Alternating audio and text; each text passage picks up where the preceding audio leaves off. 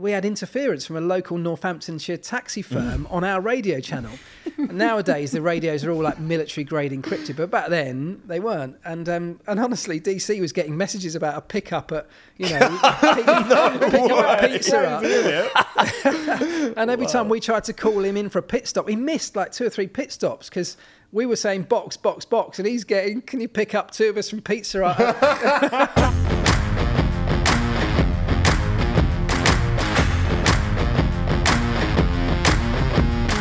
Hello. Welcome back to the Pit Stop Podcast. It's currently 11 a.m. The earliest time we've ever done one. It really is. I feel a little bit different, but I'm sure it's going to be still an unbelievable episode because we've got another guest with us today. Yeah, bringing back the guests, breaking Formula One. This is a special one. He's got cool stories. He has. He's on an amazing adventure. I've got written down here, F1 mechanic alongside some of the greatest names ever in the sport. He's worked in TV, radio, he's got a book. Yeah. And I'm sure he's done a load of other amazing things. So, ladies and gentlemen, Marc Priestley. Hey guys, what an intro. Sorry to get you out of bed this early, but thanks very much for having me on. Literally crawled out of bed about an hour ago. It was funny when you said 11, I was like, okay, we can do 11, but we're going to be getting up at 10. We set this lounge, didn't look anything like this 30 minutes ago. No, thanks for having me on. I've been following your journey since we spoke a couple of weeks back. I've been dipping into your stuff, and man, you guys you're having the time of your lives, aren't you? I guess that's it pretty much. Yeah. That's the best way to describe it. It's literally gone from like 0 to 100 in like 6 months. Yeah, but that's why people are tuning in, man. That's why people love it, because you're living the life or the dream that so many people want to be living, and you're doing it. It's great. Yeah, because like getting there and getting in the paddock and experiencing all them things is like an impossible thing to be able to achieve unless you like know the people. We've just been really lucky that people like you want to come and talk to us though. Well, if people like you didn't want to come on here, we wouldn't have a show. Yeah, some of it's always luck, but some of it is you've made it happen. And what you're doing is you're discovering Formula One in front of the world. So people are able to follow on that journey, and that's not a journey most people get to ever witness. Most people, it's all polished when you get to Formula One, isn't it? And all the channels around it, all the coverage is highly polished. And I'm not saying your channel's not highly polished, but what I am saying is, you're figuring it out as you go, and that's great. People need to see that. Yeah, it's a bit of a DIY approach. I mean, we're sat in our living room right now. You've come to our flat. We're not in a studio, but that's the way we do it, and I don't think we'll ever really change. No, that's what makes Pit Stop original. I like the fact we do it from our flat. I like the fact when we can say we've had the guests here. Yeah. It's a cool. But if we ever do them at the race, we can't like pod at the race because of all the media restrictions anyway. So it's much better doing them here. That's great. Keeping it natural. But yeah, do you want to just tell the people a little bit about your journey, what you do and where you are now, just so they know? Yeah. So my background is, in briefest form, I spent 10 years at McLaren. So started off as a mechanic, as a number 2 mechanic. Joined the test team originally. So back then, in fact, you may not know this, back then they used to have a separate test team, which is a complete Formula One team in itself, under the McLaren, organisation, still in the same building. We had our own team of mechanics, we had our own cars, trucks, we had our own test drivers, and we would go around, build the garage identical to the way it looks at the race. We'd go to various tracks around Europe, and we'd basically be running a car constantly to test out new components, try new setups, try all sorts of new bits and pieces that we dreamt up that we wanted to sort of prove on a test car before we put them onto a race car. And that was my job for the first year, doing that. And it was amazing. I loved it. It was a great introduction to the sport. And then within a year, I got sort of promoted up to the race team. From there, you become part of the pit stop crew. And I spent the next, 9.5 years loving every minute of it, because it was a dream come true for me. Yeah. And I was lucky enough to be there through some amazing times. When I joined, it was Mika Hakkinen and David Coulthard. We were world champions as I got there. Went through that period when Kimi came along. I worked with Kimi for a long time. Wow. And then, of course, it was Fernando and Lewis, Pedro de la Rosa. We had a whole number of brilliant drivers, And as well as the drivers, the people behind the scenes, the people that make up the Formula One team are so incredible and inspirational. Yeah. The whole thing was brilliant. Loved it. Straight away, right, you've said that you used to rebuild the tracks. That's something they don't do anymore, I believe. Not rebuild the tracks, but we'd go to a separate track, or sometimes the same track that we're going to race on. We'd go there a week or two early. We'd build our own garage, build a car, same toolboxes. It looked identical. We'd run for days, just lap after lap, testing new components and bits you don't get the time to do at a race. Yeah. Trying to break stuff, when it didn't break, that was good enough. It went onto the race cars. Then we'd take it all apart, and the race team would roll in. and they'd set it up and they'd build their thing up, look the same. Do they still do that now? No, they it got banned kind of, I think, around 2009 on cost ground. I mean, it's hugely expensive. Yeah, I bet. So when they were trying to, make it a bit more efficient, the sport, they cut all that out. So, I only did it for a year, but it was a great introduction because it's kind of a little bit less pressure than being at a race. Yeah. But, I mean, my God, it was hard work. It's just, there's no kind of curfew like they have now where you've got to be out of the garages by a certain time. It was all-nighter after all-nighter. It was mad, but I loved it. So the all-nighters are true, when everyone used to be like, oh, we were doing this all night. Working all night long, yeah. Yeah. So how did you get into the test team, though? What were you doing before that? Were you out of college or uni? Or? Do you know, I listened to your episode with Callum, which is great, by the way. Amazing. What a guy. But his journey was very different to mine because he didn't really have a sort of lifelong dream of being in Formula One. He kind of almost stumbled into it, didn't he? A bit later, he said. Whereas for me, right from being a teenager, that's exactly what I wanted to do. I mean, I grew up living next door to Brands Hatch, which at the time, back in the sort of 80s and 90s, they used to rotate the British Grand Prix with Silverstone and have it at Brands. Yeah. So it was in my village. So as a kid, you got Formula it on your One, doorstep. The inspiration is right there. The Formula One world would rock up into my village and I'd see it. And so I was obsessed with it from a teenager. So I kind of did the same route that most of the drivers do. You start at grassroots level at karting, you go into Formula Ford and then Formula 3, and you kind of work your way up the ladder. And so I did exactly the same as a racing driver does to get to Formula 1, but I always had this just intense focus to get there. That was always the dream. So you were actually racing yourself? No, I tried a bit of karting and stuff, but yeah, I mean, I thought I was pretty good. But until you come up against, I mean, that's a good point. If I go karting with my mates, I'm probably one of the best. Quite often I'll win because I am pretty good. Yeah. But then you come up against the guys that are not just pretty good, they're F1 level. And there's a massive gulf between the two, And I've been fortunate enough to go karting with quite a few of the F1 drivers over the years. Oh, wow. And, mate, you think you just tuck in behind him on the track and you think, well, I'll just copy what he does, I'll just follow him around, do exactly what he's going to do. And before you know it, he's gone. See, we're really confident. I don't know if you've seen our interview with Joshua Bagembe. No, like a young 12-year-old kid. He's just won the national championship, smashing it. Wants to be Formula One driver, obviously. And we're going to set up a big. We're going karting with him. Yeah, nice. Which is going to be hilarious. Yeah, it might be an eye-opener. That's going to be we're going to get slapped. That's going to be a big eye-opener. And so after that, when you've left that, what are you doing now? Yeah, so I left the team. I left McLaren after 10 years. I left in 2009. So joined in 2000, left in 2009, so almost 10 years. And, I started kind of... I had no real idea of what I wanted to do, to be honest, but I'd done it for 10 years. It's not a job you can do forever. I had young kids, you're never at home. You're literally never at home. I've always thought I've got to have something after this. I can't do this forever. And then we won the championship with Lewis in 2008. And, that's the peak. That is like, you have a dream of getting to Formula One. Then you have a dream of maybe one day winning a race. And then you start, I was lucky enough to be in a position, you start dreaming of a championship. And we did that. And it's like, my God, where'd you go from here? And after 10 years, and I'm thinking about the future, I'm thinking, if there's ever a time to sort of walk away from the sport or step down, this is probably it. While you're on top. Well, exactly. And you could go for more championships and all that sort of stuff. But, it was more about my personal life. My family life needed a bit more. They'd sacrificed so much to allow me to go racing for so long. I was never there at weekends. And what you realise is all your mates back home stop inviting you to barbecues and weddings and stuff because they know you can't go. Yeah. And you gradually lose touch with what was your old life. So all of my friend group was suddenly in this Formula One circus. And you start to think, well, is great and I loved every second of it, but it's not sustainable forever, particularly with the young kids and wife at home. And so I made the decision to step away and I thought, well, I didn't really know what to do, but I started writing about my experiences in Formula One. And what I realised, a bit like you guys are realising now, I had a unique insight into the sport, having been in it. And so I started writing about my experiences of what it was like. And then this writing started just on a blog, and this writing started going quite well. And one day, the producer of the Radio 5 Live F1 broadcast got in touch through Twitter and just said, listen, love your writing. Do you fancy coming along and trying out and being a pit lane reporter for a day at Silverstone? Yo. I was like, yeah, of course. I don't know what that means or what it involves, but I'll do it. And I'll tell you the story quickly because I went to Silverstone and I was still quite young. I had no idea what I was doing. So the producers, I think, just gave me a microphone and a recording pack and sort of said, like, get out of the office, you know, go and get out of our feet, go and see in the paddock who you can meet and ask them some questions.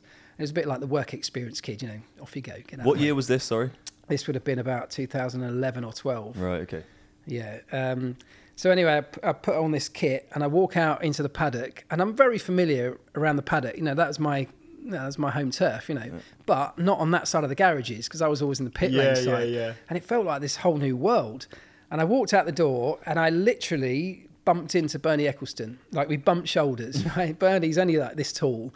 And we bumped into it. And I had this moment where I remember thinking, right, I was terrified. I can either walk away, pretend I never bumped into him and never seen him, or I can stop and ask him some questions. And I had this little kind of conflict in my head, and I thought, right, I've got to go for it. So I said, Bernie, can I have a moment? And he stopped and he went, yeah, sure. So I asked him some questions about the British Grand Prix. It was probably a terrible interview, but I asked him a couple of questions. And after about 2 minutes, his people kind of grabbed him, pulled him away and said, listen, I've got to go. Off he went down the paddock. Wow. And I was like, oh my God, I've just interviewed Bernie Ecclestone. Like, it was shit, but I just interviewed him. And anyway, I'm like walking off thinking, my God, like, massive grin on my face. Am I now a pit lane reporter? What's happened here? Anyway, I'm walking along, and a couple of minutes later, Bernie comes running back down the paddock, taps me on the shoulder. He had no idea who I was, but he tapped me on the shoulder, and he said, hey, son, that was really rude of me. I'm really sorry. Do you want to come and finish the interview? Oh, wow. And he took me into his motorhome, sat me down at the table, and I got like a 10-minute interview with Bernie, which no one ever gets. Let's go. And it was still a shit interview, but I got 10 minutes with Bernie Ecclestone. And I walked back into the office at the end of that first day. I was going to say, what'd they say? Yeah, they were like, who did you get? And I was like, Bernie. And they were, fuck off. I said, yeah, have a listen. That is unreal. And that was one amazing. of my first questions. Like, what is Bernie like? Terrifying. I've never known anyone that's only as tall as my own kids who's that scary, because he was the godfather of Formula One, you know. Right. Throughout all of my time, he made the rules, he enforced the rules. People were terrified of him. But equally, I had a huge amount of respect for what he's achieved, because he's built the sport into what you guys are discovering today from nothing, you know. Sure, yeah. So he was, he was a sort of almost like a godfather-like figure that no one really dared speak to, and that's why it was such a moment to have a conversation with him, because I'd been in the sport for 10 years. I'd never spoken to him once. You know? Yeah. I can see the excitement in your face as you're telling that story, which is amazing, because we had a similar situation with Ross Brawn at the Dutch Grand Prix. I heard you talking about it. Yeah. It was like this moment. It was good for you. I didn't even know what was going on. We saw him on the grid, and I was like, that's fucking Ross Brawn, and went over to him, and like it was literally 5 seconds of just like saying hello, shook his hand. Yeah. But the guy is a Formula One legend, mate. Legend. There's a few people, aren't there, that kind of leave you with that almost goosebump feeling, like, is that real? And even for me, having been in it for 10 years, properly immersed in it, I was fully at home at a Grand Prix, and yet Bernie still had that effect on me, you know. And from that day onwards, I got home after that first day of being in the paddock with a microphone, and 100% I knew that was my next career. That's what I wanted to do. I remember getting on the way home, phoning my wife, going, I've just found out what I want to do next. Because I'd been in no man's land for a couple of years after leaving the team. Yeah. Because, you know, you give up, like I said, you don't just give up a job, you give up a lifestyle. Yeah. And all of a sudden I'm back home, all my friends are still on the road, and you're like, man, where do I fit in here? And I needed something, and it took me a while to figure it out, but that was the day. And since then I've kind of pursued this media career. It's led into all sorts of like crazy directions, and I'm doing all sorts of amazing stuff, and I'm also still living a dream. I loved my first bit of the career. You know, that was the dream, working for a Formula One team. I dreamt of that for years, being part of a pit stop crew. It's amazing. And, you know, I thought I'll never find something that's going to sort of replace that, but I have. You know, so I love what I do now just as much. It's amazing. I can see exactly what you mean when you say, like, how when you're away, it's so easy to get lost and forget about home. And because we've only been to, like, 4 races, but every time we're there, I even forget that I live in London. I forget about my flat. It's like being in a dream. It's like being in a dreamland. So much is happening. It's all so exciting. Yeah. Like, and we've made so many friends out there as well now, so I can completely understand. And it's so fast paced. You know, you get there on a, you know, like a Wednesday or a Thursday when we were working for the team, but even as media, you'll turn up on a Wednesday or Thursday.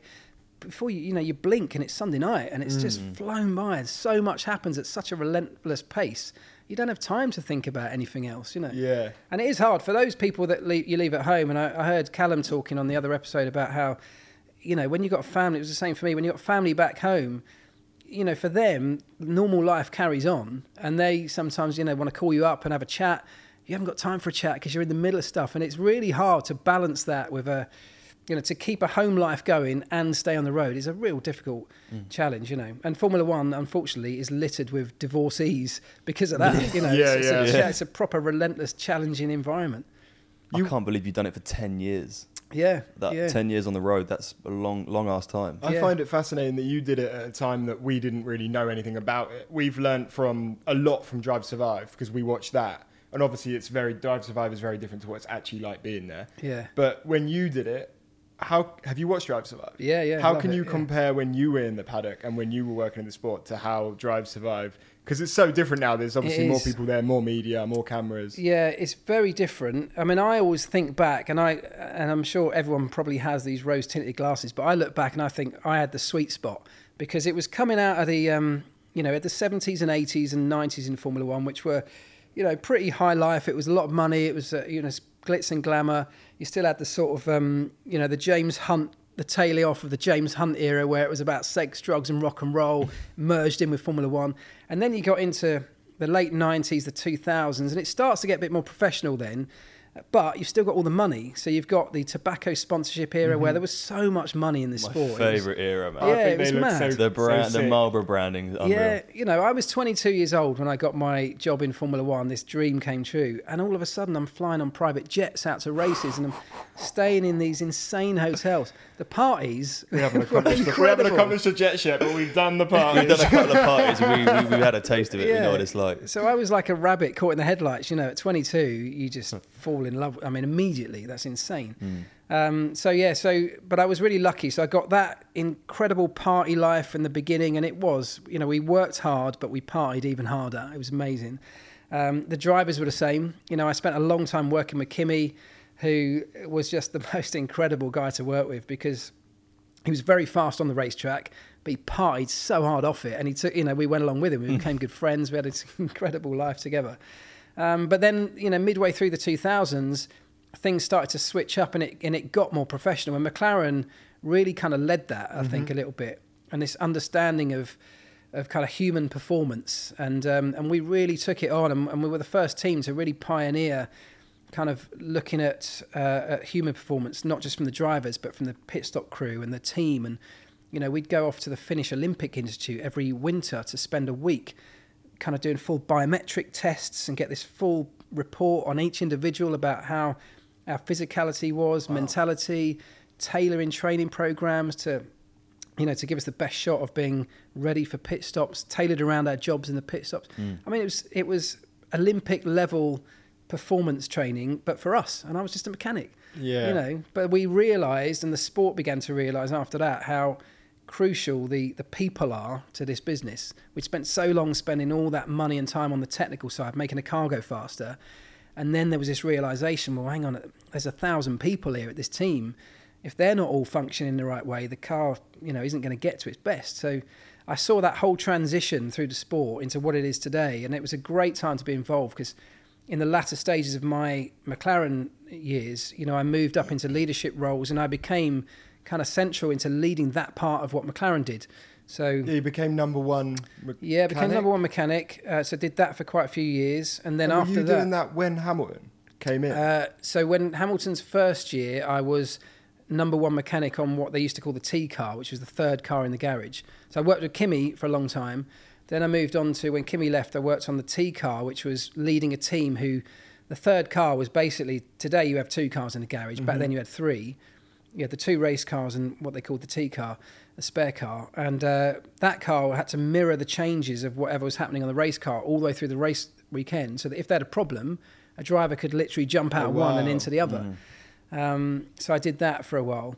But towards the end of those 10 years at McLaren, I kind of moved into this leadership role where I was making sure that the team was, looking for human performance in every area. So trying to build the right culture at the team and all this sort of stuff behind the scenes that used to be called sort of soft, fluffy skills that we suddenly realised were actually a key integral part of making the best team, Wow. Blimey. What was it like? We touched on it a little bit, but what was it like working with Kimi Raikkonen? Because I don't know if you know, but we joined at the end of last year. Yeah. Kimi left at the end of last year. We've seen a few interviews where he's kind of very quiet, doesn't really seem like he gives much of a shit. But what's he like as a person? Yeah, exactly like that. So Kimi, I worked with Kimi for the longest spell at McLaren in terms of each of the drivers that I worked with. And with him, I'd say around 2004, 2005, he was the fastest driver I've ever worked with, hands down. And like I said earlier, I've worked with quite a few of the greats. Kimi was the fastest. Over a lap, he could drag a lap time out of a car in his prime, that a car just shouldn't have ever done. And we had some amazing times on track with him. He delivered stuff that was incredible. We never quite managed to win a championship. I mean, on 2 occasions, I think we were runner-up. On 2 occasions, we went down to like the final days or the final weeks of a championship with us still in the hunt, but never quite managed it with Kimi. But off track, as I said earlier, he was a party animal. He was living the dream. He was a kid who had millions of dollars and, the freedom to do whatever he wanted. And he did it. And he took us along with it. He took us along. And, yeah, man, I've got some amazing stories. There's got to be one you can tell. Some of which I can't ever share. In fact, I didn't know what. I forgot to tell you. I brought you along a little present. Yes. Oh, let's go. So, what is this? This is my book that I've brought along to you. I'll write something in it for you in a minute. But thank you very much. That's unreal. That I hope will help you. It's got some good Kimi stories in it. First of all, this is why I just thought of it. We'll have a read of them and then we'll tell people on the pod throughout random episodes. The secret world of the F1 pit lane. This is exactly what we need. Exactly what we need. It's all the good stuff from behind the scenes, and that will help you understand a bit more of what it was like. But the reason I say it is there's one story in there that I can tell you about Kimi. He was when he left, so he was with us for quite a long period of time, and then in 2006 he announced he was going to Ferrari, and we'd become really close, like as friends as well as colleagues. I'd been out to his house loads of times at the end of each season. We'd go on a week-long piss-up. He'd take the mechanics out, and we'd become close friends with his close friends back home. Cool. Had this amazing relationship. And we had a thing at McLaren where whenever anyone left, whether you were a mechanic or a truckie or whatever, on your last day, we would, you'd grab them, you'd tie them up in the pit lane, cover them in crap from the week, leftover food slops or whatever, just destroy them in front of the rest of the pit lane. But one of the things that McLaren did, a little McLaren tradition, was we had this blue dye, which is like an intense food colouring that we'd put in the water system of the car. So if you got a leak, you could see it because it's bright blue, right? And like a thimble full would dye a swimming pool deep blue. It's really high power, intense stuff. And so on his last race weekend in Brazil, because we'd become good mates, I kept winding him up, saying, "Mate, when anyone leaves McLaren, you get dyed blue because this powder. What you do is you sprinkle it on them, throw a bit of water at them." And all of a sudden, they look like a Smurf. It's serious. It's serious shit. So in his last race in Brazil before he left, I was winding him up all week, going, "Mate, anyone who leaves, I don't care who you are, anyone gets dyed blue with this stuff." And he kept sort of brushing it off. I could tell he was getting nervous, but he kept brushing it off, going, "You won't get me." He says, "I get helicopter straight after the race." And I just kept going, "Yeah, we'll wait and see, mate." And all week, I just kept sort of winking at him across the garage, and he knew exactly what I meant. And he's just like, fucking bastard. Anyway, got to race day, and I'm thinking, I've taken this so far now, I can't back out. I look like a right idiot. I've got to do something. So one of my jobs at that time was I used to strap him into the car. So we're on the grid in Brazil, and there's a moment, quite a famous moment in Brazil, where I think it was Pele was giving a presentation on the grid. Wow. And all the drivers were there to see this presentation, and Kimi was missing from the presentation. And he came back to this. I'm on the grid getting his car ready. He came back. Martin Brundle's there with his mic doing his grid walk, and he comes along, and he gets Kimi. He says, "Kimi, you were notably the only one that wasn't at the presentation with Pele." And Kimi just went, "Yeah, I was taking a shit." It's quite a famous interview. And whilst that moment was happening, I was behind him filling his gloves up with this blue powder. So sprinkling this blue food colouring into his gloves. I then strapped him into the car, give him his gloves. He then puts them on, and off he goes to the race. And it's Brazil, right? So he races with the blue dye in his gloves. It's 30 degrees heat. He's sweating like a bastard inside his gloves. The sport was so much more fun back then. And so I'm now in the garage. First of all, shitting myself that I've just done something stupid here. This could go horribly wrong, right? But he's in the race now, and he's running third. And I'm thinking, my God, he's going to be on the podium. He's going to take his gloves off, having sweated for 2 hours, like waving to the crowd with Smurf hands. Yeah.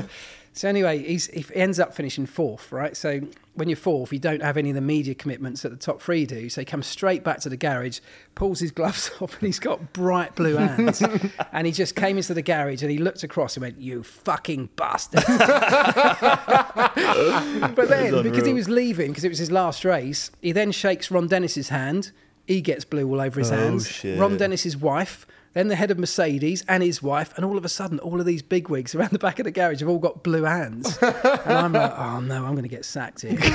That's hilarious. And anyway, so Kimi spent ages scrubbing his hands. He was really angry, but he said, "I'm going to get you back, you bastard." And anyway, the week after the last race, we go out to his house, as we did every year, out to Finland for a piss-up. And on the very first night... What was his house like, by the way? Oh, amazing. Was it right up in Lapland in the woods, amazing. So we go there the first night. It's all of his mates, all of our mates. We all get together, start drinking, and it gets to like 2 a.m. and I'm so tired. I'm thinking I can't go to bed first because I know he's going to try something and get me back. Yeah. But in the end, there's no way I can stay awake. So I go up to my room. Bear in mind, this is in his house, right? So he's given me a room. I get into my room and I thought I'll put a chair under the door handle just in case. I know you're doing this in Kimi Raikkonen's house. Just in case. Within 20 minutes, I must have fallen straight to sleep. And I had long hair at the time, like shoulder length hair. So now I fall asleep. And 20 minutes later, the door comes off its hinges, literally burst. The door gets smashed to pieces. It's Kimi and his mate, and they come bursting in there for this full-on fight in bed. I'm wrestling him, and he's pinning me down. His mate's got me pinned down.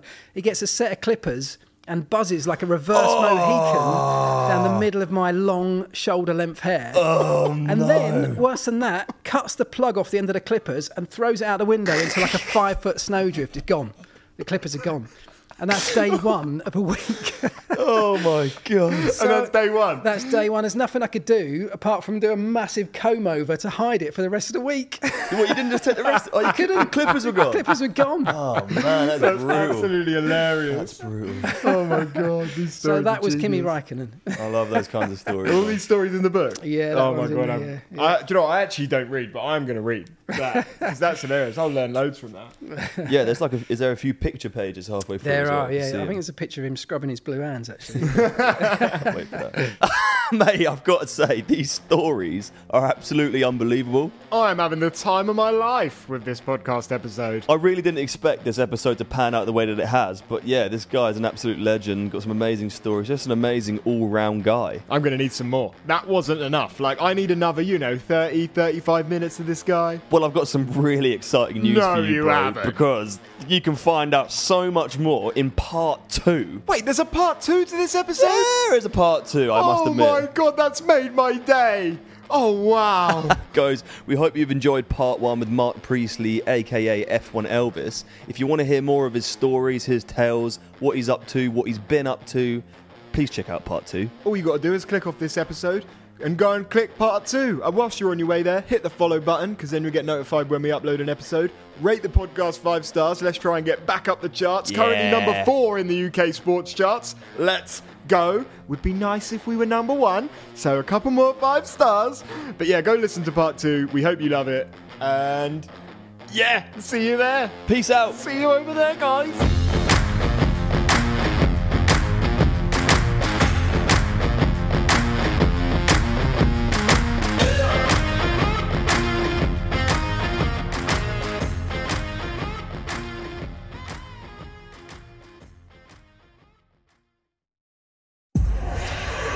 Powered by Spirit Studios.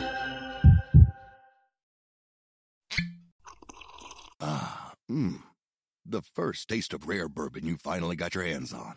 That's nice. At Caskers.com, we make this experience easy. Caskers is a one-stop spirit curator with an impressive selection of exclusive, sought-after, rare, and household names in the realm of premium spirits and champagne. Discover the top flavors of the year now by going to Caskers.com and using code WELCOME10 for $10 off your first purchase.